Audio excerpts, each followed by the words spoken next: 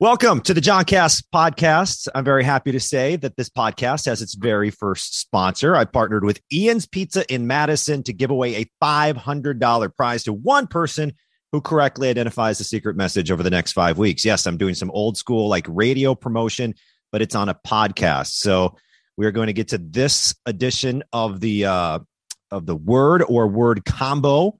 Once again, you collect these 10 episodes total, and then you collect all the words for a special secret message. Brought to you by Ian's Pizza in Madison, Milwaukee, Denver, and Seattle. But first, let's start today's podcast. What happens when a radio broadcaster gets let go from his sports talk job?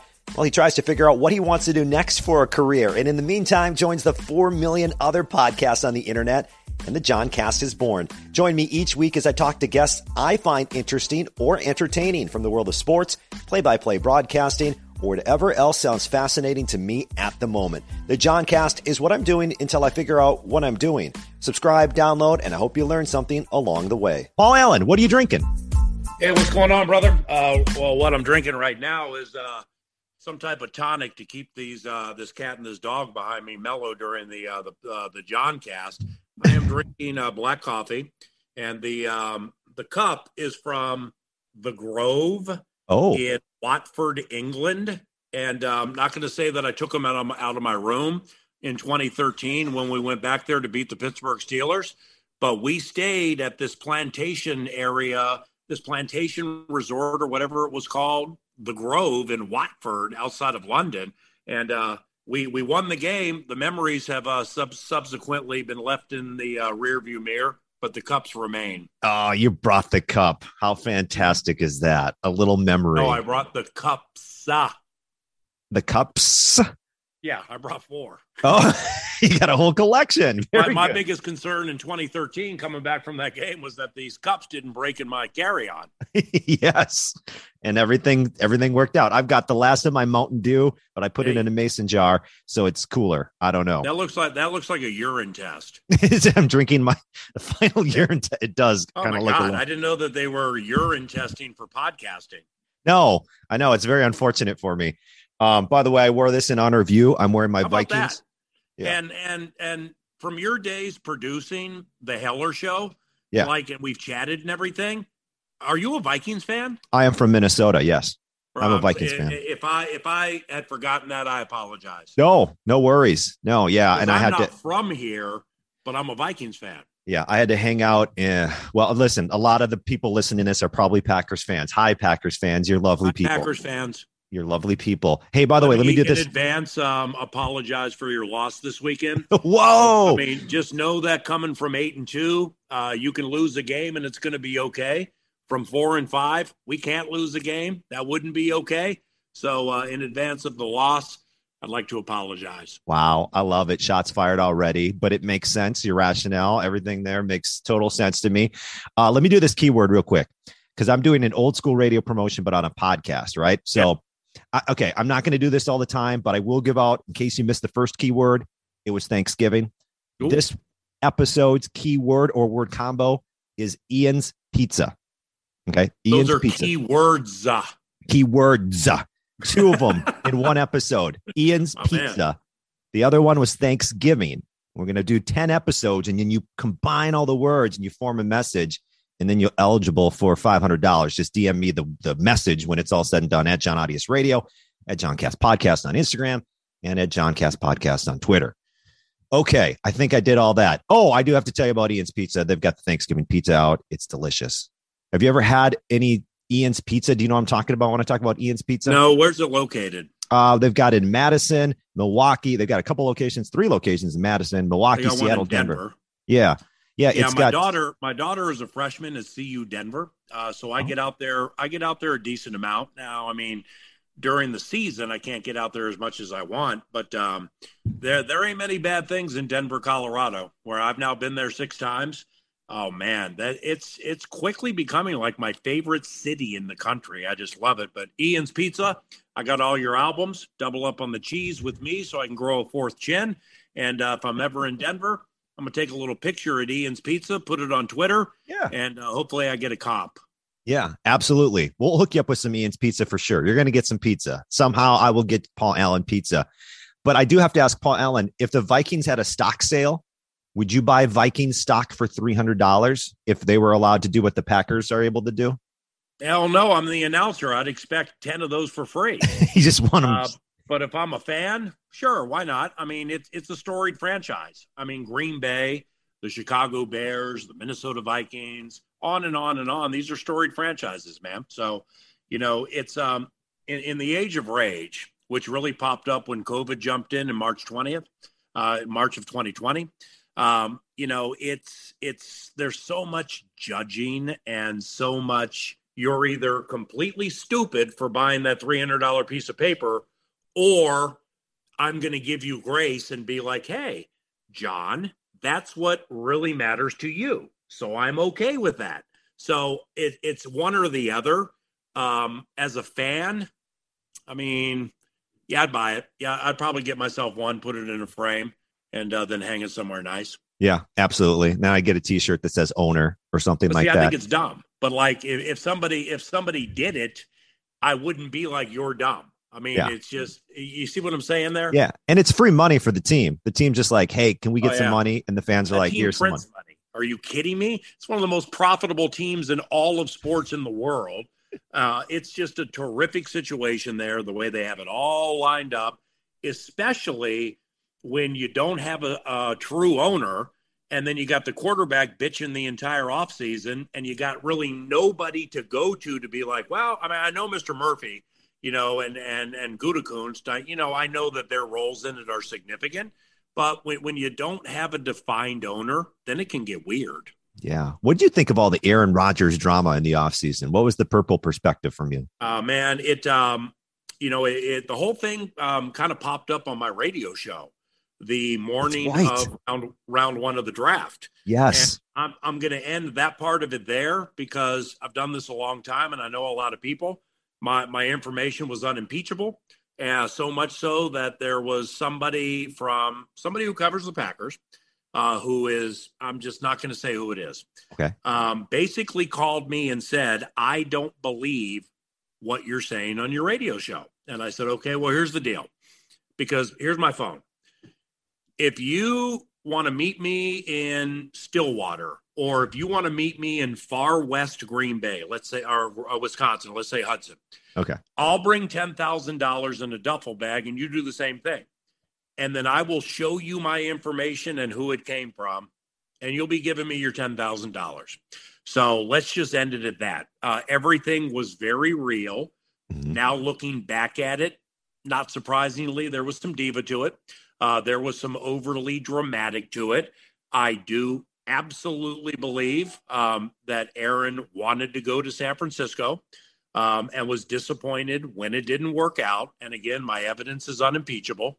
And then it just kind of got quiet. And, I knew he was going to go back there. Mm-hmm. I think there were mistakes made on both sides. But it's in the cliched rearview mirror now, John, because, I mean, he's happy to be there. He looks galvanized, even with his fresh new tinted hair. And they're good. They're very good. So I'm not one to say that it was a lot made out of nothing, because I know it wasn't. And It's factual, but it doesn't matter now because he's on the squad and they're winning. Yeah. How did you guys on KFan, and on your show, 9 to noon, how did you treat the whole Aaron Rodgers COVID controversy? Because that was blowing up. That's a great question, man, because, it was clear to me very early that he lied. And so therefore that made it unprecedented. Now, I'm from Washington, D.C., but I've called Vikings games for 20 years, and I want the Vikings to win, and I like when they beat Green Bay. But I'm not Minnesotan who is like, I don't have Aunt Ethel, who is a lifetime Packers fan, and I don't have Cousin Vinny, who's a lifetime Packers fan, because I'm a transplant. I mean, I've been here a long time, so I'm kind of one of us. But I don't get into the pissing match that is the rivalry and trash talking coworkers and stuff. I'm into it for different reasons, because it's such a deeply rooted rivalry that has had some of the most memorable games that I've called over 20 years. My level of respect for the way they do things and the battle, that goes first and foremost. So now Aaron, he gets in just knowing how Aaron can be. And I feel like I know how he can be, and I've never met him. But reading between the lines on that, there was backpedaling, and I didn't like it, and a lie was told. So I'm not one that's like, well, he told a lie, so now the franchise needs to be fined $2.5 million, cost 2 draft picks. He needs to sit out 3 games. I'm not like that either. The whole situation's been unfortunate with the judging from vaccine and non-vaccine and boosters or not, and whichever route a human being is compelled to go, then there's a certain part of you that is required to respect it. Now, not a lot of people do. So I respected Aaron because he was confused, and I could tell he was confused. At some part of this whole immunization, vax or non-vax thing. So I'm glad it went in and out. Let's just put it that way. Yeah. I want to ask you about your background in just a little bit, but since we're talking Rodgers, since we're talking Packers, when I look at the Vikings, I wonder, are they one of those teams that they're going to be at the end of the year? Are they going to be better than what their record says? And if they are, how much better are the Vikings going to be than their record? Because it's one of those things you flip a couple games around, and I think nationally you view this team a lot differently. Yeah, it's a very difficult question, and I don't like to.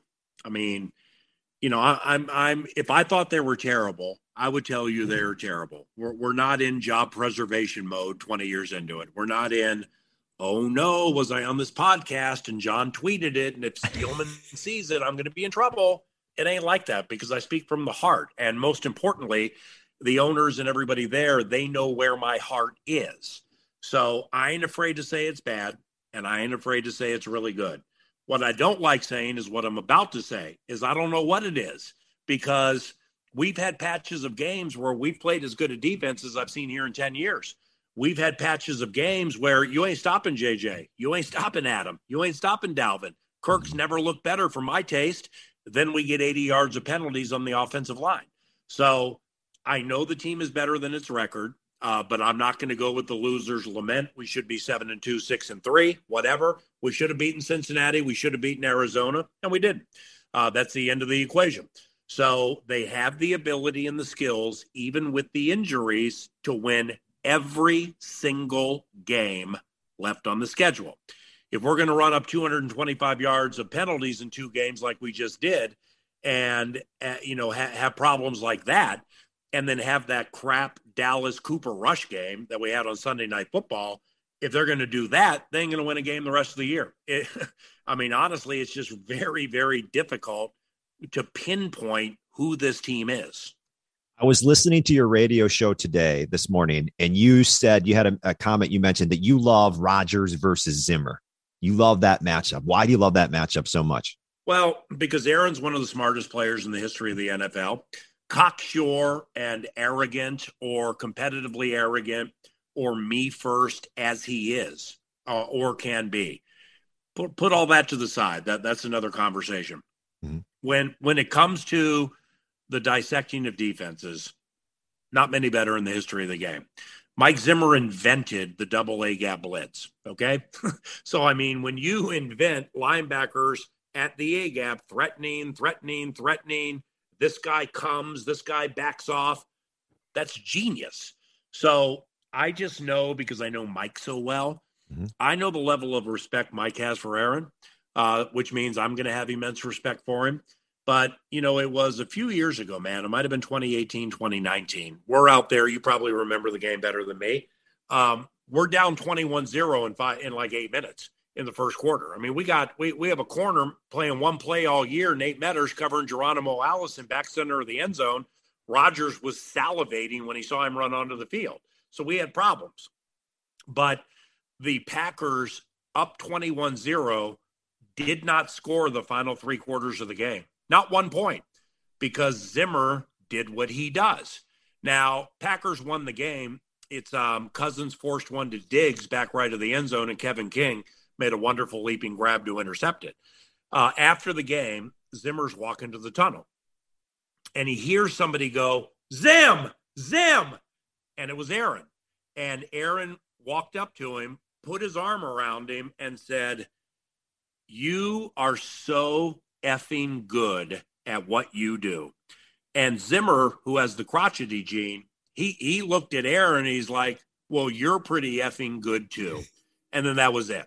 So I know how much Aaron respects Mike, because Aaron, the good ones, the high enders, John, they're always looking for challenges. They want to be stimulated. They want to see good defenses who disguise things and try to fool them. We had a Sunday night football game against Green Bay in 2019 that we lost, Monday night maybe, one of the two. And former safety Anthony Harris sucked Aaron into his worst throw of the year. He undercut a route. Rodgers never saw it coming. And I know it bugged the bleep out of Aaron because he was fooled. Not because he threw a pick. He got fooled. Aaron doesn't like to be fooled. Zimmer does not like to be fooled. You put those two things together, and that's the king battling the queen, man, in a chess game. I mean, it is nice. That is awesome. Yeah, that's going to be a great matchup to watch to see what kind of adjustments are made really on both sides. You're also talking a little bit about Dalvin Cook today against the Packers defense. And this Packers defense, different than the Packers defenses a lot of Packers fans think than in the past, is this Joe Barry-led Packers defense putting a scare into NFC North teams? Well, the way Devondre Campbell's playing, he's playing the best he's played since his Atlanta days. And when you have an inside guy like that, which they've been lacking for quite some time, you could do a lot of things with Devondre because he takes on offensive linemen and holds his ground. And his pass coverage is fantastic. So that's changed a lot of things. When I saw Eric Stokes early in the season, I wasn't impressed. And coming into the draft, I like the other Georgia cornerback better. I was wrong. Stokes is a stud. He's sticky. He uses his range wonderfully. His anticipatory skills are improving. And I think they really hit on one with Eric. And then you got Kenny. I mean, it's. I think he went in the second round. He wasn't a first round pick, I don't believe, or at the end from UCLA.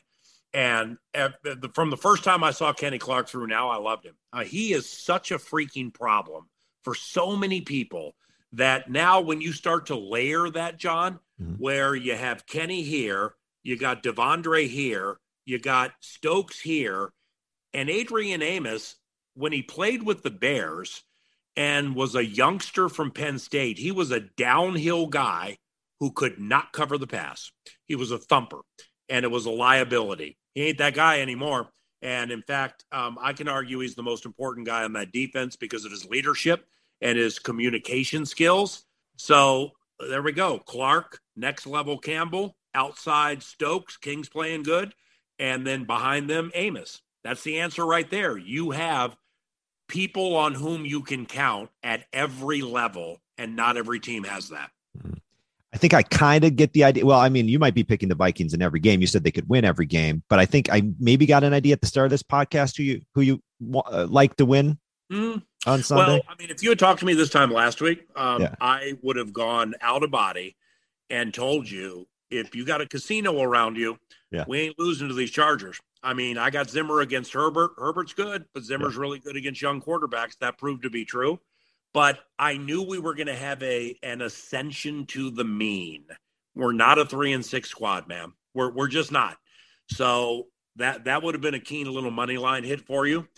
This week is different, strictly because of the way I just laid out that defense. And Aaron, I do think we're going to win. But I'm not going to get loud about it because this has been a team on which I have not been able to count all year. Now, I think some things are happening with our offense. I think we're going to score points. And I know this defense is third in the NFL against with the points and a lot of gaudy stats there. You got that 4.6 against the run that's bottom 5. So in thinking how they're going to do it, they're going to load it up to stop Dalvin. You do that and you catch Jefferson with the wrong guy in single coverage, you're going to lose. I love the border battles. It's a 50-50 game to me, man. Yeah. But, we're 4-5. They're 8-2. They can take a loss. They got the bye coming up, okay? That's a late bye, man. It's freaking ridiculous, quite honestly, with the way bodies get beaten down. Mm-hmm. I think Green Bay's a little beaten down now. I think they're getting a little worn out from, Jenkins at left tackle and, this guy over here and all the rotations they've had to use. It's masterful how Matt has gotten 8 wins despite all these injuries and fluctuation and COVID and the whole thing. But they're not going to win every game the rest of the year. So this needs to be a Vikings win. And I'm hoping they get it. I think they're going to get it. But if they don't, you can at me all you want, man, because I got respect for Green Bay. I can tell, obviously, anybody who's listened to a broadcast, you can tell the passion you have for announcing football games in the NFL and the Minnesota Vikings. What is a game week like for you as you prepare for a broadcast? And then what's it like when you don't have Vikings football to announce? Are you like missing something? You're itching to go do it? Because I can tell how much you obviously love it. Nope, not a lick. I've done this 20 years, John. I've called 35,000 horse races since 1993. I'm still the racetrack announcer at Canterbury Park. That's a lot. In Shakopee, and I've done this radio show 24 years. I'm very fortunate in that I love all of my jobs. They do all take a different amount of time. When Monday hits for me after these games, I'm just exhausted. I'm just tired. We've had a lot of road games, and then I got the radio show early, 9 to noon. So Mondays are chill. Tuesdays, I get out to the facility. I start to do some TV and radio work for them. That's when I'll start low-key chatting with coaches a little bit about how it went. How do you think it's going to go? Wednesday's a money day. I get there early. I'm fortunate enough that I don't know, that they know they can trust me. They let me watch practice, so therefore I kind of get a feel there for what's going to happen or what they want to happen. And then we hit Thursday, man, and I get done with my radio show, and I'm all smiles because I know Saturday's coming. Saturday is Friday and Saturday are big Bible study days for me. Saturday night, I go to church at 6:00. Tuesday nights, I have a systematic theology class that's way above my theological pay grade, but, it still offers up parts of the Bible that I just don't understand. So those are really my highlights during the week. I love calling the games. I love doing the radio show and calling the races, but with Bible study, fantasy basketball, 2 animals, my hands are full, man. My cup runneth over. You are one busy man, Paul Allen. I can tell. I want to ask you about your faith because you've got a new podcast, right? Faith and Goal. Yeah. And I do want to talk about that. But 35,000 races you've called. Like, how is that? That's a lot of races. Paul Allen. Yeah, I started in. I didn't go to college. College was not for me, and I was writing for the Pasadena Star News and USA Today in Southern California, and I just write. I like to write, but I just didn't see beat writing guy as like being my future or whatever. Mm-hmm. So I started to go on the roofs of Santa Anita, Hollywood Park, and Del Mar in Southern California with a tape recorder and a program. And I called about 500 races. Nobody knew I did it. Then a job opened in San Francisco in 93. I went up there through the grace of God. I beat 25 people who called it a career, and I never had called a race publicly in my life. So it started there in 93 in San Francisco. Then I came to Minnesota in 95, did a Gypsy Life, 95, 6, 7, and 8, San Francisco, Grand Island, Nebraska for a month and a half, filling in for a guy, up to Shakopee, then back to San Francisco. I did that for 5 years, 4.5 years. Learned a lot then, learned a lot about me and about just life, with not having family or friends around all the time. And then I settled in here in 98 and this racetrack, Canterbury Park, it races mid-May to mid-September. And those are times I don't have Vikings football mostly. So, yeah, I mean, having the time away from work and being able to decompress and travel and stuff, that's probably discretion before valor. But I just feel like I owe so much to the owners here who gave me a chance in 1995, sight unseen, to bring me to Minnesota with the track they opened. If there's no Canterbury, there's no K-Fan. And if there's no Canterbury, there's no voice of the Vikings. So, at the end of the equation, God's responsible for all of that. But as we go here, if they don't give me a chance, we ain't doing this right now. So I like calling races. I like betting on horse races. So that keeps me coming back. Wow, that's amazing. So when you're living that life for 4.5 years, traveling across the country, then how did you get the Vikings? Like, how did that all fall into, I don't want to say fall into your lap, but how did you get that? It's a great question, man. And there's only one way for me to answer it. And, I am not a person of faith who bangs a Bible on somebody's head and says, "Oh, you're a Catholic. I don't believe in purgatory. Oh, you're a Jew. You better get busy after Malachi. Oh, you're whatever." I ain't like that. Okay. My heart and my feelings about my life, you're not going to get me to be like, I was talking in tongues yesterday, John, or I heard God, or this vapor was in front of me. I ain't like that. I just look at the totality of my life, man. And I've always been a person to pray. I've always been a person to like walk into the ocean and be like, "Thank you, Father. This is beautiful." I never had read the Bible till 3 years ago. So I didn't know Jesus was God on earth, at least as my faith goes. So to answer your question is, with no college education, a person who lived a life in the 90s full of sin, and when it comes to it, there weren't much worse than me. We'll just end it at that. And from there to never doing a radio show in my life, and now having a 24-year career at KFAM, never having done play-by-play of any sporting event at any level, and starting in the NFL, when people ask me, in your opinion, what is God? That's my answer. My career is a miracle. It's an absolute miracle that I don't think will be replicated. And God has given me 3 microphones, not one, and they're racing. Hey, welcome to 9 to Noon. John Arias joining us next. Boom! Border battle, whatever is in the air. God has given me 3 microphones for this time of my life. And when you look at it that way, the way I look at it, by faith, it's so powerful and overwhelmingly beautiful. It can't be denied, and I won't deny it. I only will grow it. I only will continue to sow seeds. And it's interesting in that, there are a lot of people with the Vikings who they know where my faith is. And I'm not much different than I was 4 years ago when I really just dove into the Bible, took a 7-week course on Revelation, a 10-week course on First John. I'm into systematic theology now. I'm studying the book of Ezekiel from the Old Testament right now to tie the metaphor from that to Revelation. But that's me. Okay. If it's not you, that's okay. In the age of rage with cancel culture, if that's me and that ain't you, F you. They're done. They're done, man. And that's such crap. There's so much freaking judging, where I'm like, per the Bible, why don't you go ahead and handle that plank in your eye before you start worrying about the speck in mine? I mean, we can put it as we talk now, being like, why don't you worry about your own life, man, and stop worrying so much about mine? So it's really, my faith has intensified a lot during the age of rage. But I don't judge people if they don't believe. If you're an atheist, man, you're an atheist, whatever.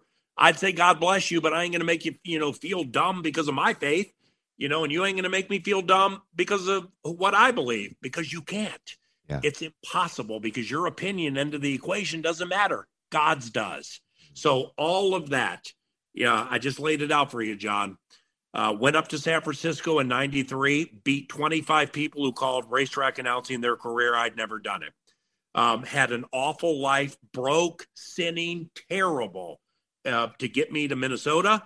First race, so then I land the racetrack announcing job, called 35,000 races. Radio show, never had done it, held it for a quarter century.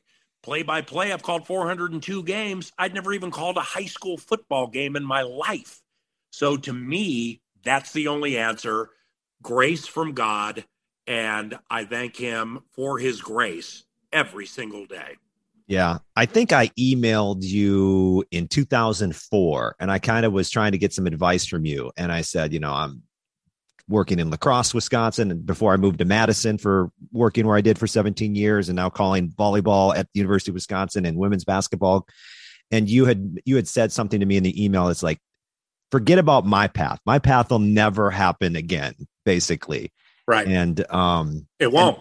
No. And what you're saying there right is now, John, yeah. There never will be in the history of the world. And I'm not a never or ever guy. Right. Somebody who doesn't go to college and melds horse racing into the NFL. It's never going to happen again. So that's why even 15, 20 years, whatever it was to you. Yeah. That's why I said that. Yeah. And you're right. It never is going to happen again.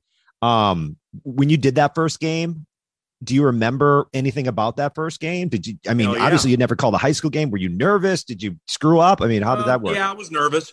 Yeah, I was nervous. It was the first regular season game that I did was 2002 at Champaign, Illinois. It's when Soldier Field was being renovated. Okay. And I was so wild and so loud and so excitable, which I kind of am now, but is more refined, Okay. that we had a defensive end named Lance Sawyer who recovered a fumble very late in the game. And I jumped up and I pulled all the cords, the headphone cords and the mic cords. I pulled everything out. So yeah, I was nervous. But during the course of the entire thing, God's put me in a position, for whatever the reason, to be involved in some very, very big calls. End of 2003, we get beat by Josh McCown. We got some in 2009, the Favre season, so on and so on. It even takes me back to week 2 this year, where I blew a field goal call that blew up nationally and went viral, as the kids say, because I thought Greg Joseph made a kick against Arizona. And I'm like, and it's good. No, it's not. Okay, well, if social media matters a ton to you, then I had people coming up to me going, you okay? Barstool just put this out. Somebody said that it was an embarrassment and all this. And I'm like, I don't care about any of that. None of that's elevator music. Is why there? Why at that time? I mean, there are 2 of my calls that are in the Hall of Fame, with the Minneapolis Miracle and something from the '09 NFC title game that I heard. And God's put me in some very peculiar spots. But when I start guessing God's will and what the purpose is, then it's just time for me to be done, because I've been guided through so many wonderful things in my life. And when something bad and shameful to some or embarrassing happens, it's a lot of people with whom I work were like, are you okay, man? I'm like, why there? I mean, it just, I've never done that. I've called 395, 396, and I'm never going to do it again. What's the purpose? It just struggled with wondering what the purpose was for that. And I left it thinking, I've always been humble, maybe not humble enough.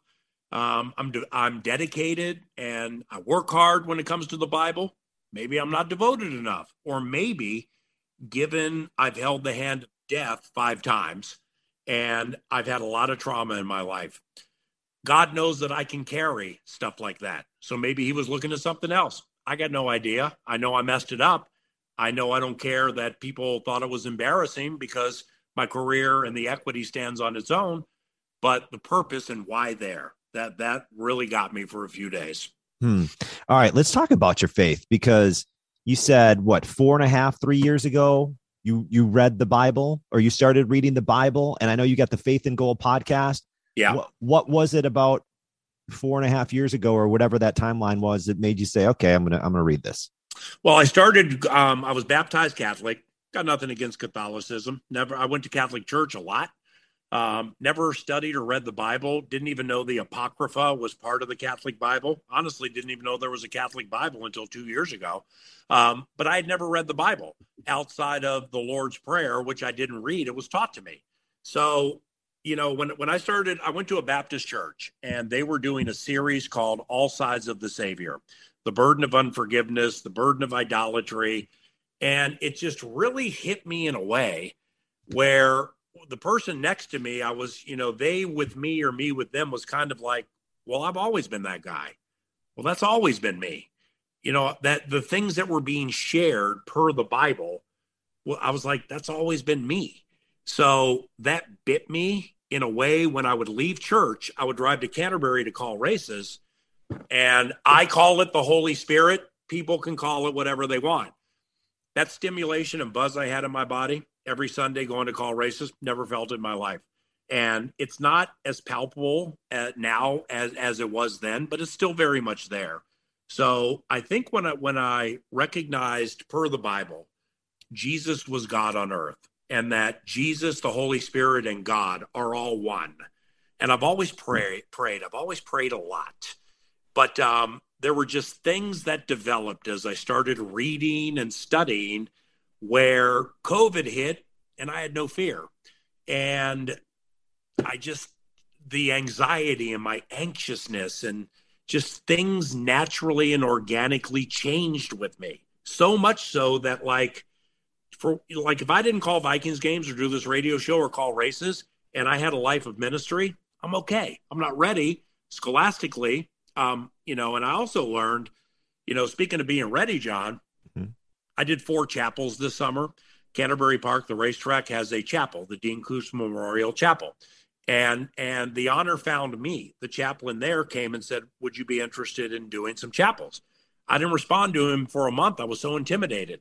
That's after 35,000 race calls, 400 football games, and 25 years of radio shows. I can't respond to him because I'm intimidated. But I did them to about 50 to 70 people each time. And that was one of the most daunting experiences I've ever had in my life. Doing a sermon, not making mistakes, not making bits or trying to be funny like we do on the radio, but, doing it differently unto me. And really the last thing I said at the end of that chapel, and I mean this, and this includes every single football game or whatever you want to look at, the opportunity to do that into a microphone for people, those 4 times, is the greatest honor speaking into a microphone for anything I've ever had in my life. And if I could find a way to do that the rest of my life, I'm in. If God wants it right now, I'm in. If he wants it in 5 years, I'm in. That's what my life is all about. My study habits and reading is voracious with it. But I don't force it on other people. I had the opportunity. I had COVID March 1st of this year, and I had it for 50 hours. My girlfriend, she had it too. Now, while I had it, I was bad, man. That fatigue kicked my ass. Really? So she was cool, though. She was mostly good. So I get out of it in 2 days and change, and then she starts going downhill. And she ends up having COVID pneumonia for about 15 days, and she's in the hospital with COVID pneumonia for 12 days. Well, during the time, her mom, who's 81 years of age, she has cancer and COVID, and her daughter in the hospital. So now I have the honor of serving this woman spiritually and physically.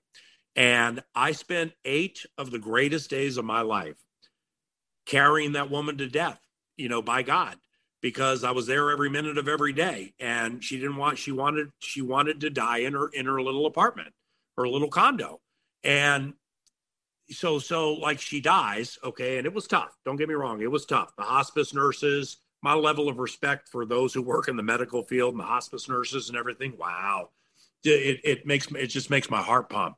But when it was over, when she died, then we had the funeral. And, we're in Detroit, Michigan, and everybody's looking at Harmony crying, and they miss their friend and their family member. And after that 8 days I had with her, I wasn't looking at it that way. I was really saddened that all I wanted was an honor like that. That's all I want to do is serve people physically and spiritually, specifically spiritually. And I was depressed that, God, when is my next honor? And then, time goes on and I stop thinking about it and things get better. Then the honor of doing those 4 chapels comes to me. The honor of coaches and players for the Vikings before games on the sideline, they walk up to me. We don't say a word.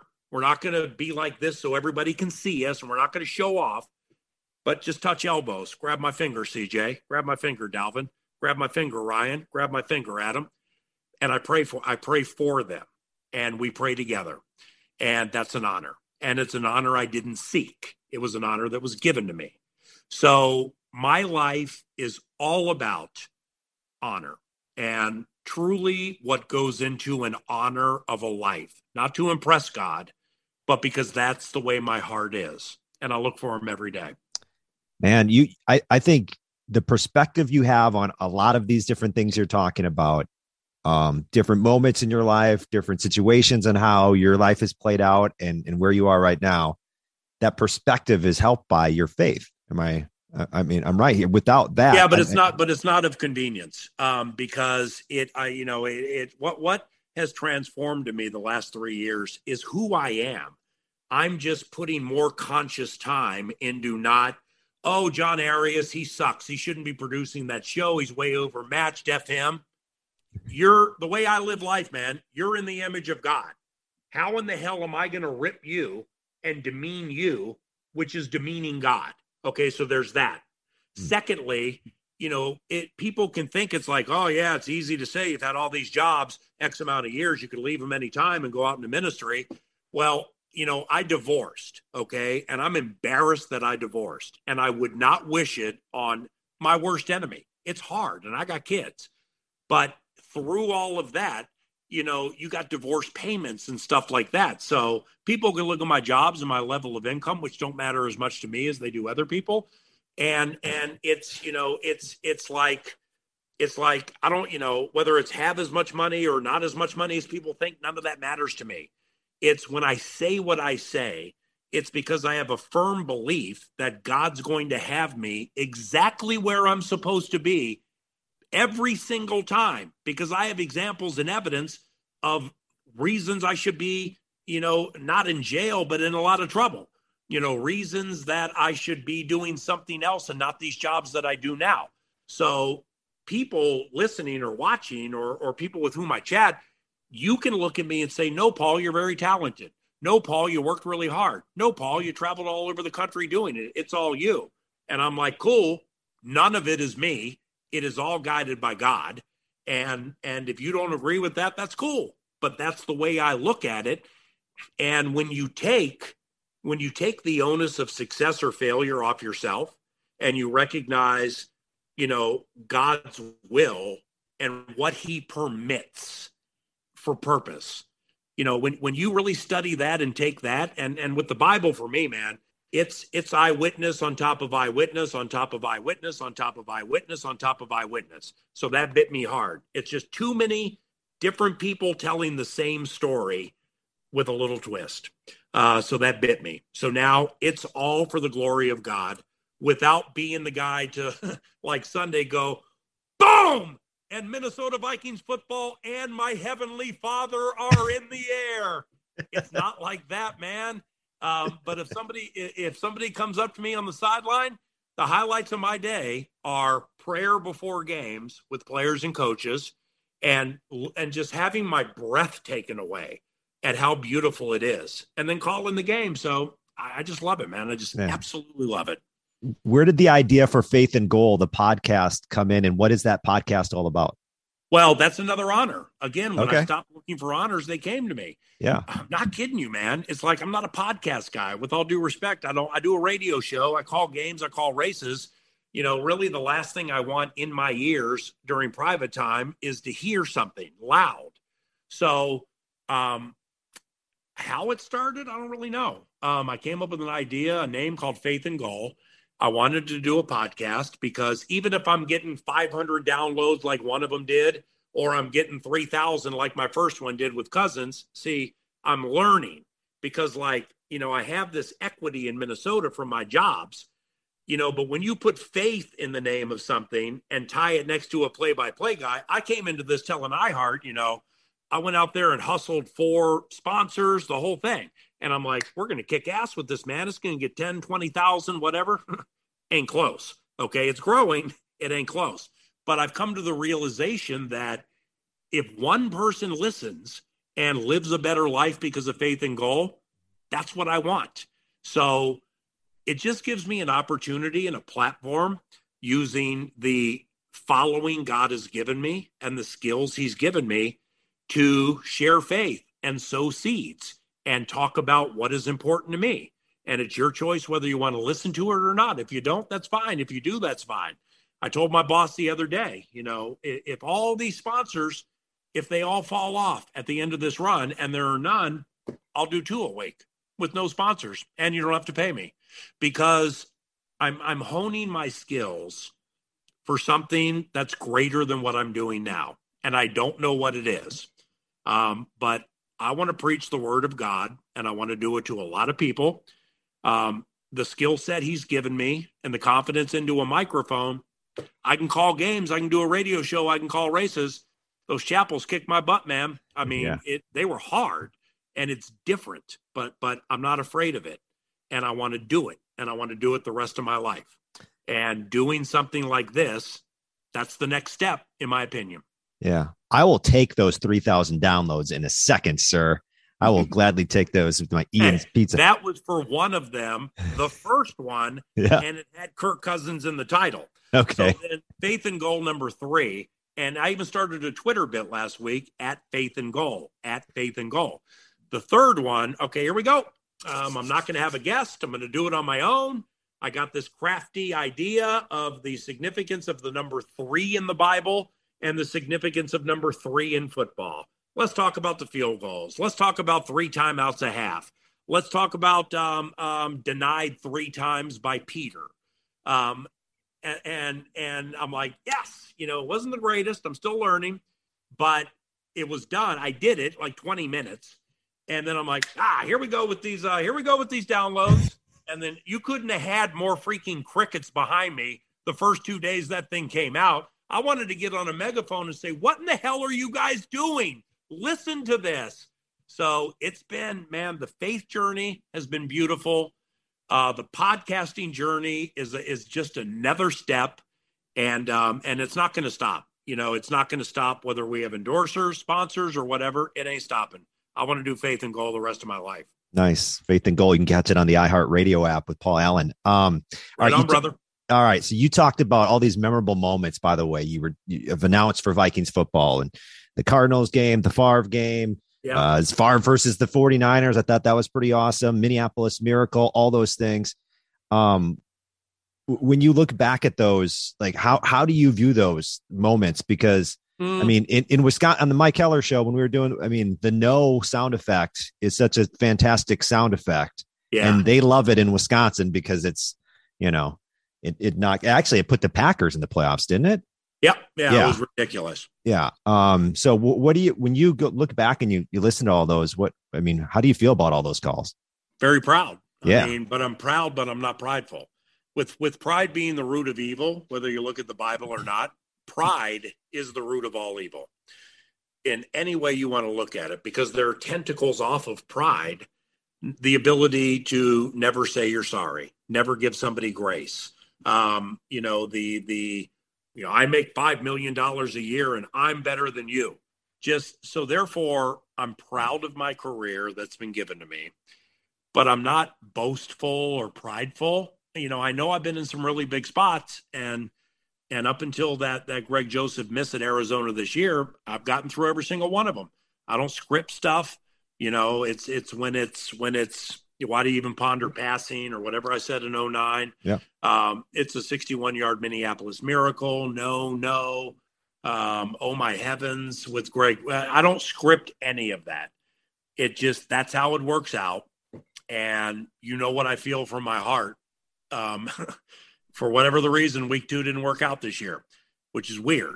It's really, really weird, man. But I'm just very blessed to have jobs that are just this fun and to work with people who are different.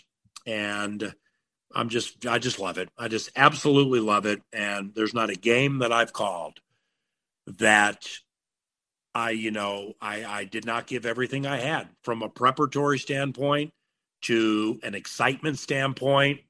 I am there to serve the fans. And I've always looked at it like this.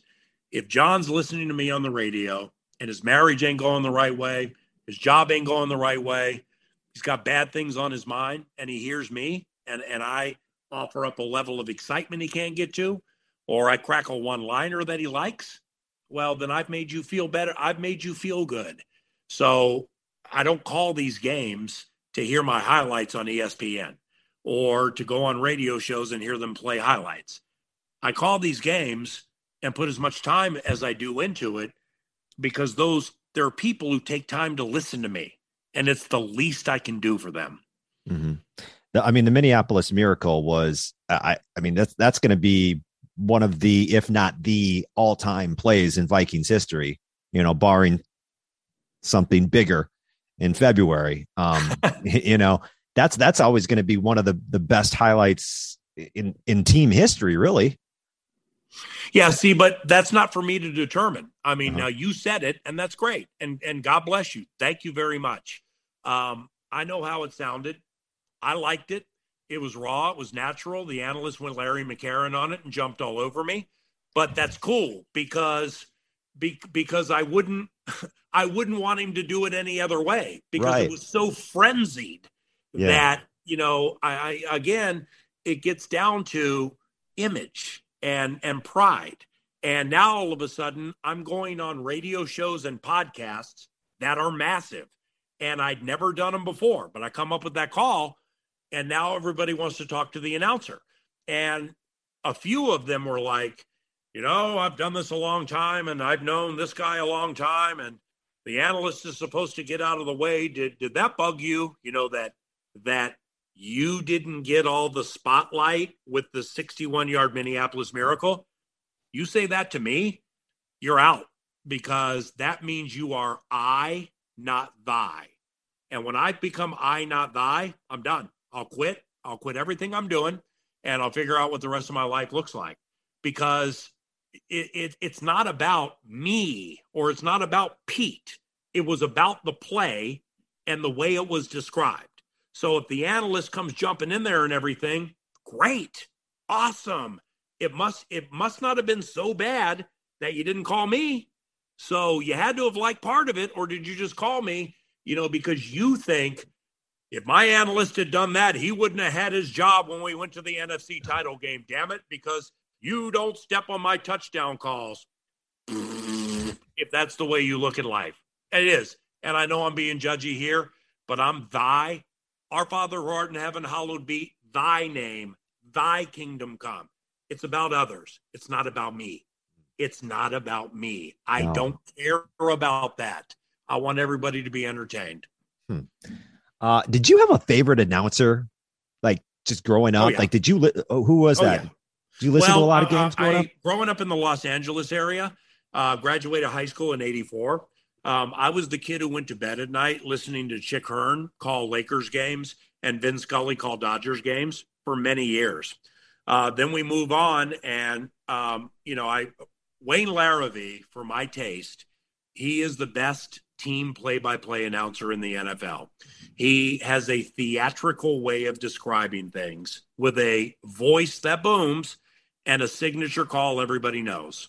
So Wayne knows I love him, and he knows what I think. So I like Wayne a lot. Okay. Kevin Harlan sensed something in me in the first 2 or 3 years of my career, where when I would see him on the road, I didn't know him. He would come up to me and put his arm around me and say, I'm listening to your calls, and I want to let you know I love you. However, let's work on this. Let's work on this. Let's work on this. But he would say, you're gonna last in this league a long time. So I love Kevin.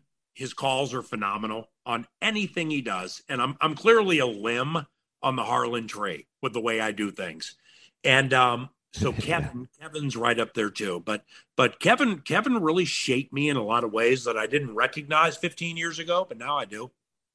Yeah, I grew up in Minnesota. I grew up listening to Twins games on the radio, on WCCO. And then as I got older, and the Timberwolves rather came to Minneapolis, like I was all into that. I was all into Kevin Harlan when he was doing T-Wolves games. So I love Kevin Harlan. I think Kevin Harlan is just one of the best, Who was your sports heroes? Did you have like somebody you wanted to imitate? No, I played basketball in Southern California. Okay. Now, when when I'm from Washington, D.C., so I moved to Los Angeles in 79 at age 13.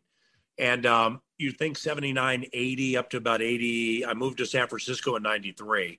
So I'm in Los Angeles during Magic and Bird. Okay. I love the NBA. And it's not only because I played basketball, but it's simply because if you're in Los Angeles during Magic and Bird, holy cow. So I always loved Magic Johnson, Larry Bird. I love Brett Favre. that season with Brett, I respected Brett from afar. That '09 season we had here, it almost damaged me in a way that was irreparable because I had seen how the sorry, I got some Packers fans over here just all super excited about the game. Come on, Teddy. Yeah, with that Teddy. There he goes. Come on, boy. I had watching Brett do it the way he does it. Yeah. It's like I'm never going to see that again. That's exactly the way it's supposed to be done. Mm-hmm. And watching other quarterbacks during that, since then, and not seeing it be done that way, it hurts, because he was, holy cow, was he good that year? Mm-hmm. He was the best. That was the best year. Like when that happened, when Favre went to Minnesota, I said this was the only time, PA, in my Vikings fandom, and I said, oh my gosh, I think they're going to win this. I think they not going to. I think they can win the Super Bowl. I think this can happen. Yeah, because after the Minneapolis Miracle, we went to Philadelphia. We were favored by 3 points. But the being around the facility that week after that dramatic win, heads were spinning. The requests and everything were deep. And I didn't really like us a lot into that NFC title game. I was hoping we would win. Now, when Favre hung 5 touchdowns on Dallas at the Metrodome in the divisional round of 2009, mm-hmm. We're not losing. We are not losing. We are going to Miami, and we are beating every team possible. And then you run up 500 some odd yards in that NFC title game. You give the ball away 5 times, and you still can win it. Oh, man, it was, a lot. When people ask me what's, your favorite game you've called or whatever, most memorable, the Minneapolis Miracle is what they think the answer would be. The answer is the '09 NFC title game. That was the biggest professional emotional meat grinder I've ever been involved in my life. Yeah. I will just as a fan watching that game, there were times, weeks, months, years after I will think of that game and I will think of the interception and I will just have to be like, I'll just give one of those because it was so close. There. I know. So close. Hey, I got to end with a question about a producer because I produced in Madison for a long time. My buddy Keith wanted me to ask you because he's a big K-Fan guy about your producer who raps at the end of every show. Now, I used to do a weekly rap for a stretch there when I would wrap up the week in sports and then we'd be like, hey, here's my rap. He does it no, I can't. I'm not on demand. I need to write it down. Okay, now hold on. Are you familiar with the rapper Kool Moe Dee? I've heard of Kool Moe Dee, yeah. Okay, back in the day, Kool Moe Dee had a song called I Go to Work, and I never forgot it. So, like, even me right now, I'm able to say podcasting's an art. John is Picasso. But, of course, why else would he try so hard to paint a picture? Try to put yourself in John's shoes, but they won't fit you. He's bigger and better. Forget about the others. Every time he rocks a mic, he left a stain in your brain. Will remain stuck in the back of your brain till you hear him again. I'm even able to do that now. Copying that song by Kool Moe Dee. So my producer, Eric Nordquist, producer of 9 to Noon, KFAM, he can sing. His musicality is high end, and he can rap. So we came up years ago with an idea of putting a rap on the show. Let's take what we've done 9 to Noon and put a rap on it. And he does it every single day. I love it every single day.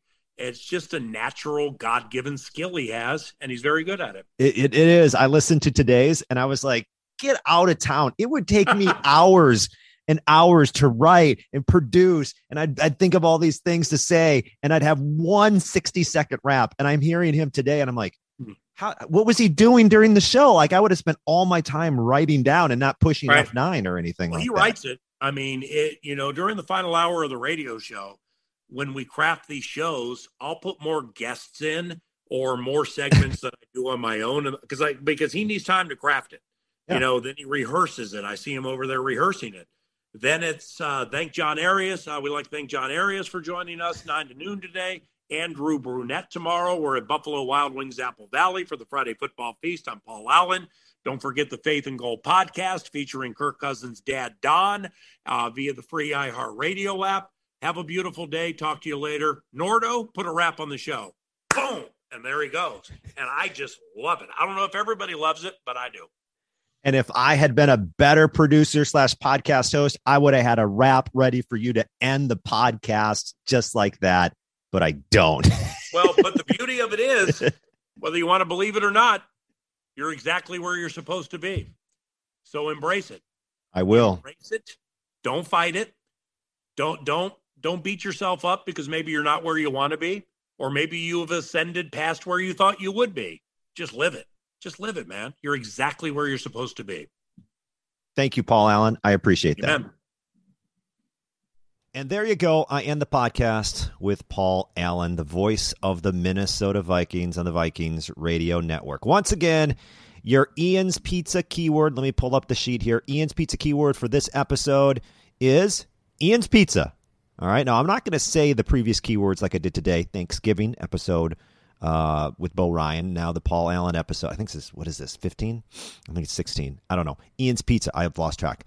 So Thanksgiving and Ian's Pizza. I will not keep repeating the keywords. From now on, you're going to have to go back and listen for yourself. But those are the first two word combos for your chance at $500. And check out Ian's Pizza because they've got some great pizzas for you to try, including, yes, the Thanksgiving pizza. I had the Thanksgiving pizza a long time ago. I went to Ian's this week, said what's up to my buddy Zach at Ian's Pizza. But I was there too early, so all the pizzas weren't ready, so I wasn't able to get a Thanksgiving pizza, delicious Thanksgiving slice with mozzarella, mushroom cream, button mushrooms, green beans, turkey, cranberry sauce, stuffing on your pizza, and French fried green onions. The Thanksgiving slice is phenomenal. Plus, this month of November, as part of Ian's 20th anniversary, they got the steak and fry, barbecue sauce and mozzarella base topped with crinkle-cut fries, blackened flank steak, and finished off with the zigzag of barbecue. Man, that sounds delicious too. I need to go to Ian's and stock up on a bunch of different slices. You should too. They've got locations in Madison, Milwaukee, Denver, and Seattle. And check out my Instagram at JohnCast Podcast for what it was like when I went and checked out Ian's Pizza just this past week. And your chance to win pizza, by the way, with retweeting these episode links. So much information to get to you. Thank you for listening to the podcast. I'll be next week. Sam Decker just texted me. I'm trying to get Decker on the podcast next week. He says he's checking his schedule. There we go. So we will see where that leads to. Thanks for listening to the podcast.